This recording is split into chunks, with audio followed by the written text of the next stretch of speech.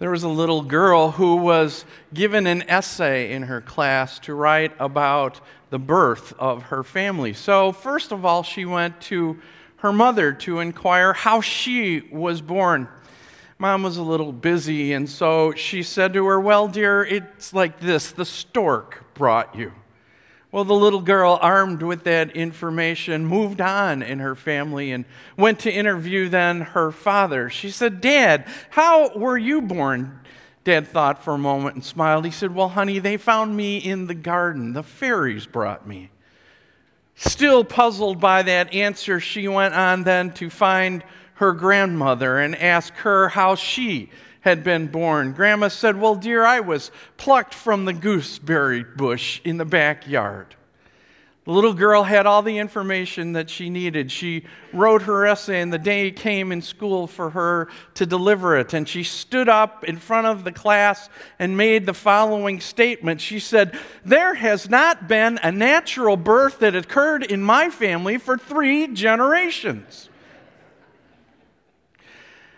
Truly, the passage that we look at today has to do with birth of a new kind. We hear in this reading today in the gospel one of what we might think is the most famous verse of the Bible, John 3:16. We see it in the background when cameras pan audiences at sporting events and at other places. For God so loved the world. But it was interesting to do some search on statistics. It isn't the most popular verse. The most popular verse is Philippians 4:13. I can do all things through Christ who strengthens me. And yet, John 3:16 still gives us an encapsulation of what we know Jesus came to earth to do. For God so loved the world that He gave His one and only Son, that whoever believes in Him should not perish, but have eternal life. Truly, Jesus gave that lesson today in John to the Pharisee that came. And I encourage you to look in your connection at the scripture for this morning, to open your pew Bible, to follow along as we look at some of those verses and begin with the first one in John chapter 3.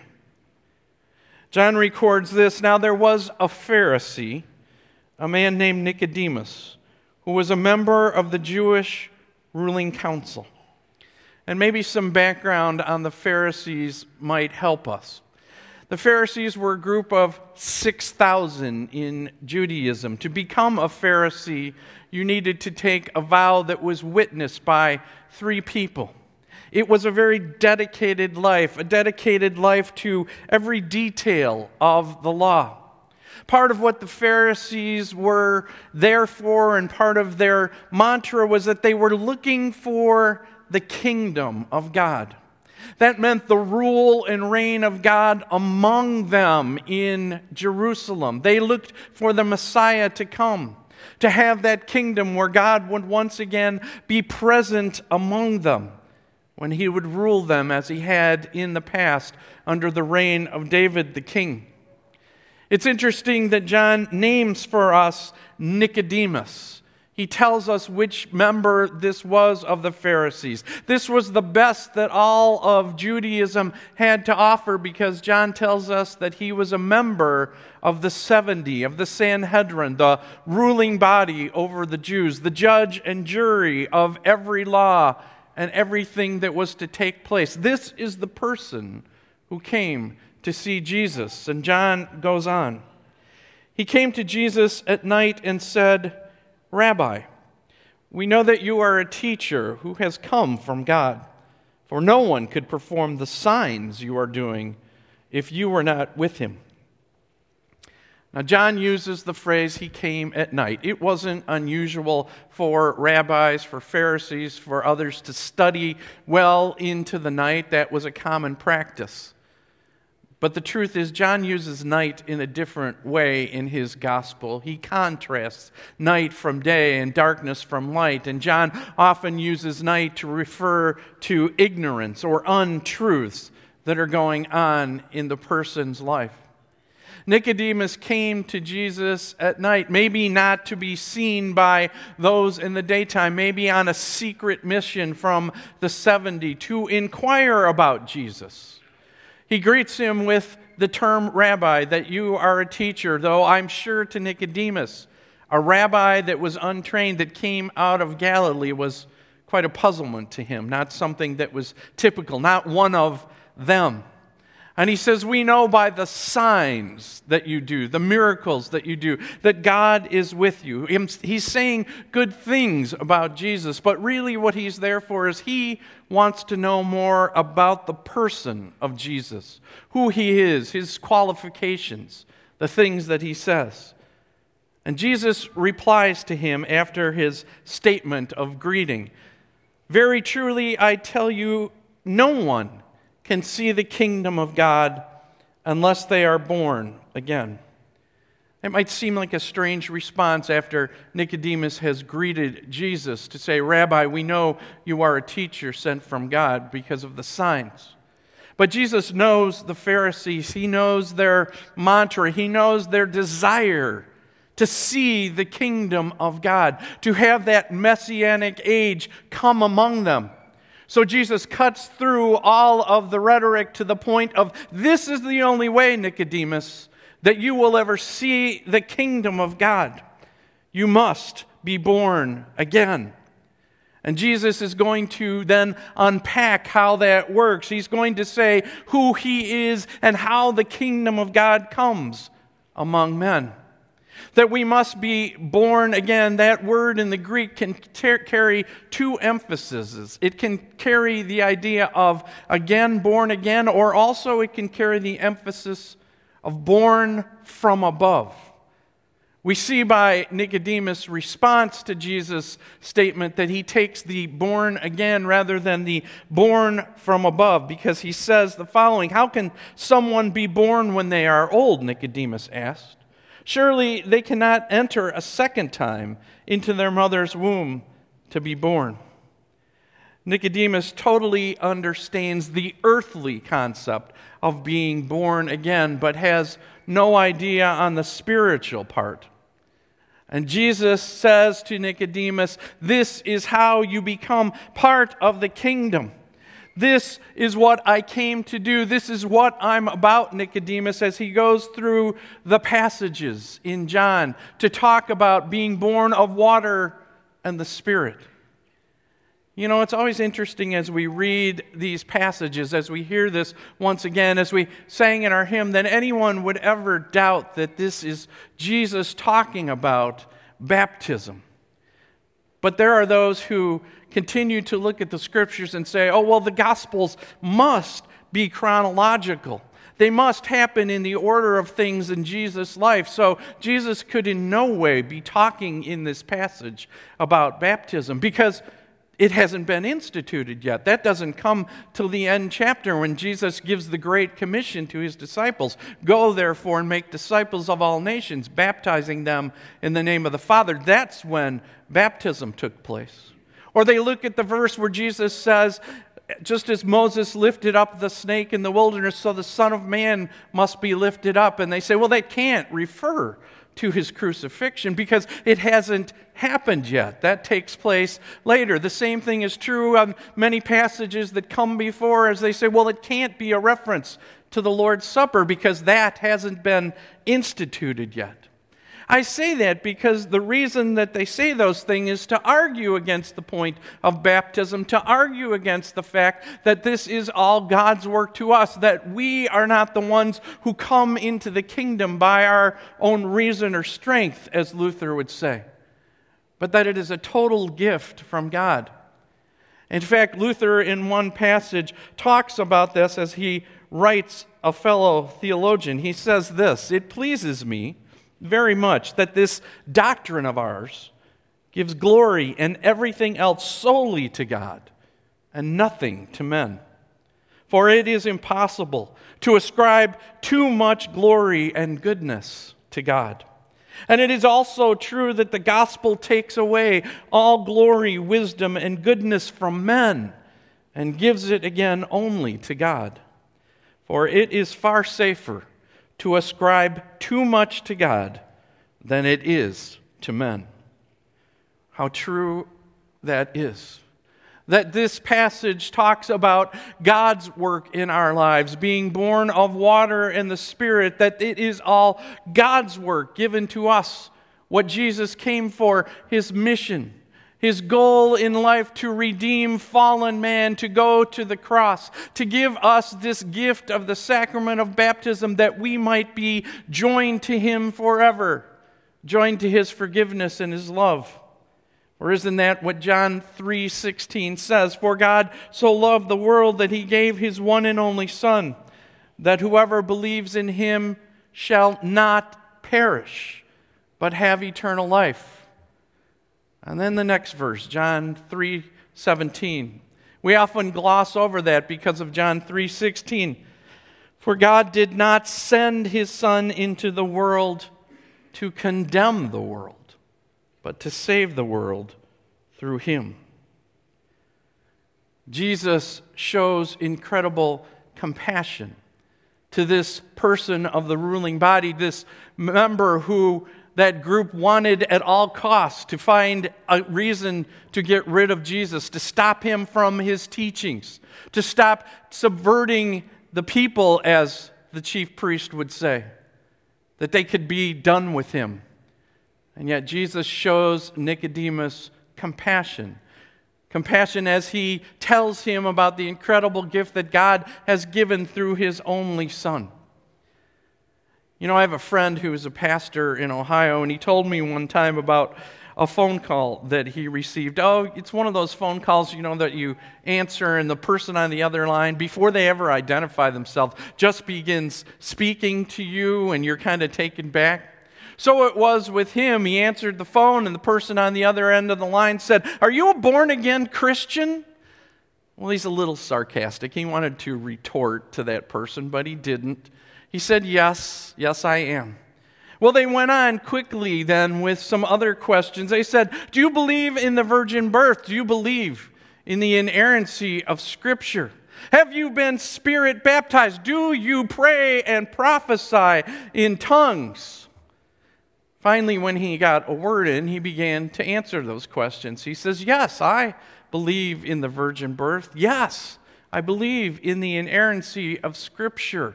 Yes, I was baptized in the Spirit at my baptism when my parents brought me to the baptismal font. No, I don't pray or prophesy in tongues, though I would think sometimes my congregation might think I speak in a foreign language on Sunday. They weren't amused on the other side of the phone.